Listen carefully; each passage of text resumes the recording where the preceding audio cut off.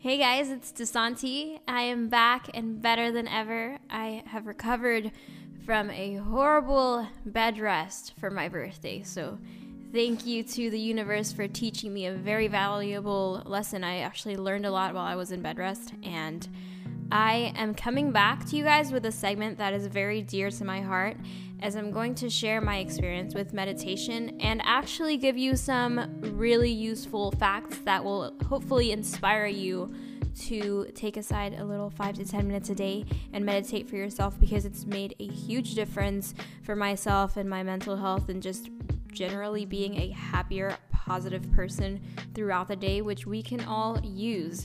So here are some tips that I've gathered, and I've actually done a little bit of research for you guys so that you can take this and do whatever you want with it. The default part of your brain actually quiets down. So since you're used to constantly bringing yourself back during meditation, or you're practicing focusing, not just mindfulness or mantra, but you're literally practicing bringing yourself back to the present moment and focusing on what is nothing or something, it actually quiets down and makes less noise about yourself, about your place in the world, about where you stand.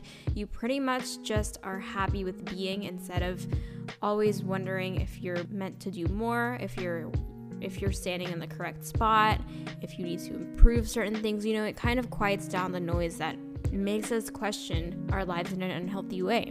Another fact about this that fascinates me, it's probably my favorite fact about this, is the fact that it increases your resiliency to stress. So it doesn't reduce stress necessarily. It lessens the inflammatory response in people exposed to psychological stressors, particularly if you're doing it for a long time. Then your brain will be used to doing this. It's not like, oh, you'll meditate once and then it'll work for you and you're not stressed anymore, or not even twice or not even 3 times. But the more that you practice taking a hold of your mental state and paying attention to how you're able to switch your body from your active mode to your passive mode, and your brain is able to lessen that inflammatory response. That is because these mindfulness practices dampen activity in our amygdala, sorry if I mispronounced that, and increase the connections between the amygdala and the prefrontal cortex, which is a part of the brain that help you to be a little bit less reactive to stressors and recover better from stress when we experience it.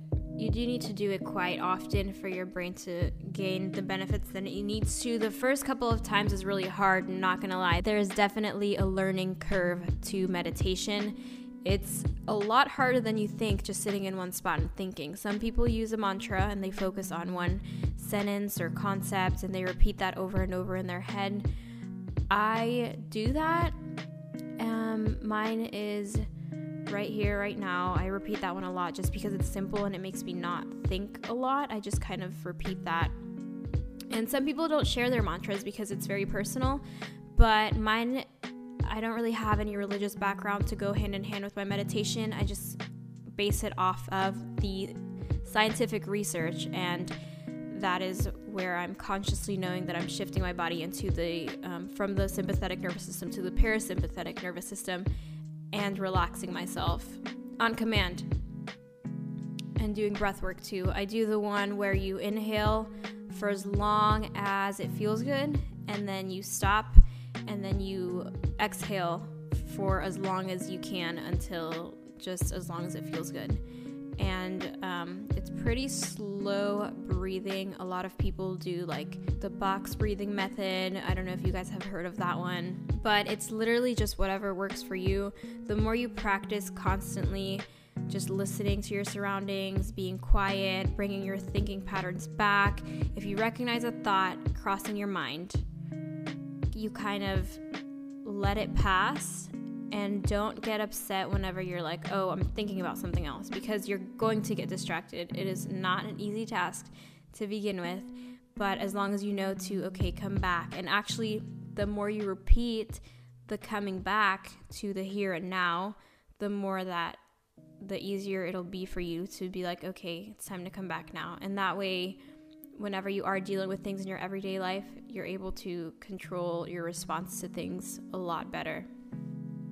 Another cool fact is it sharpens your attention, and since you're actually activating the habit that counters habituation. So you stop paying attention to new information in our environment, and the mindfulness practice can reduce the mind wandering because, you're constantly bringing yourself back, and it improves your ability to resolve problems.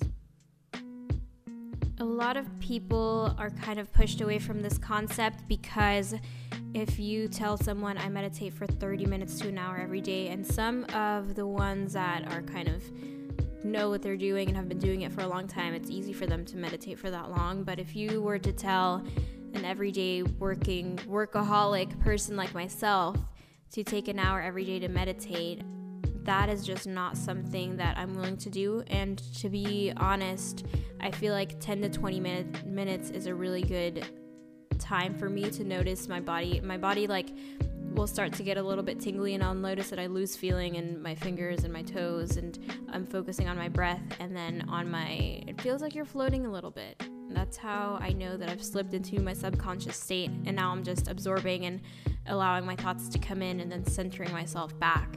Feel free to share your regimens on meditation. And actually, after I do yoga, whenever we're in Shavasana is whenever I like to start my 20 minutes. I'm not really proper with any of my spiritual habits. I just do what feels good, because that is the entire point, guys, is to live your life a little bit less stress-free than the day before, and just building yourself up to be able to deal with things. The more stress that you are able to take on, the more successful you will be. That is a fact.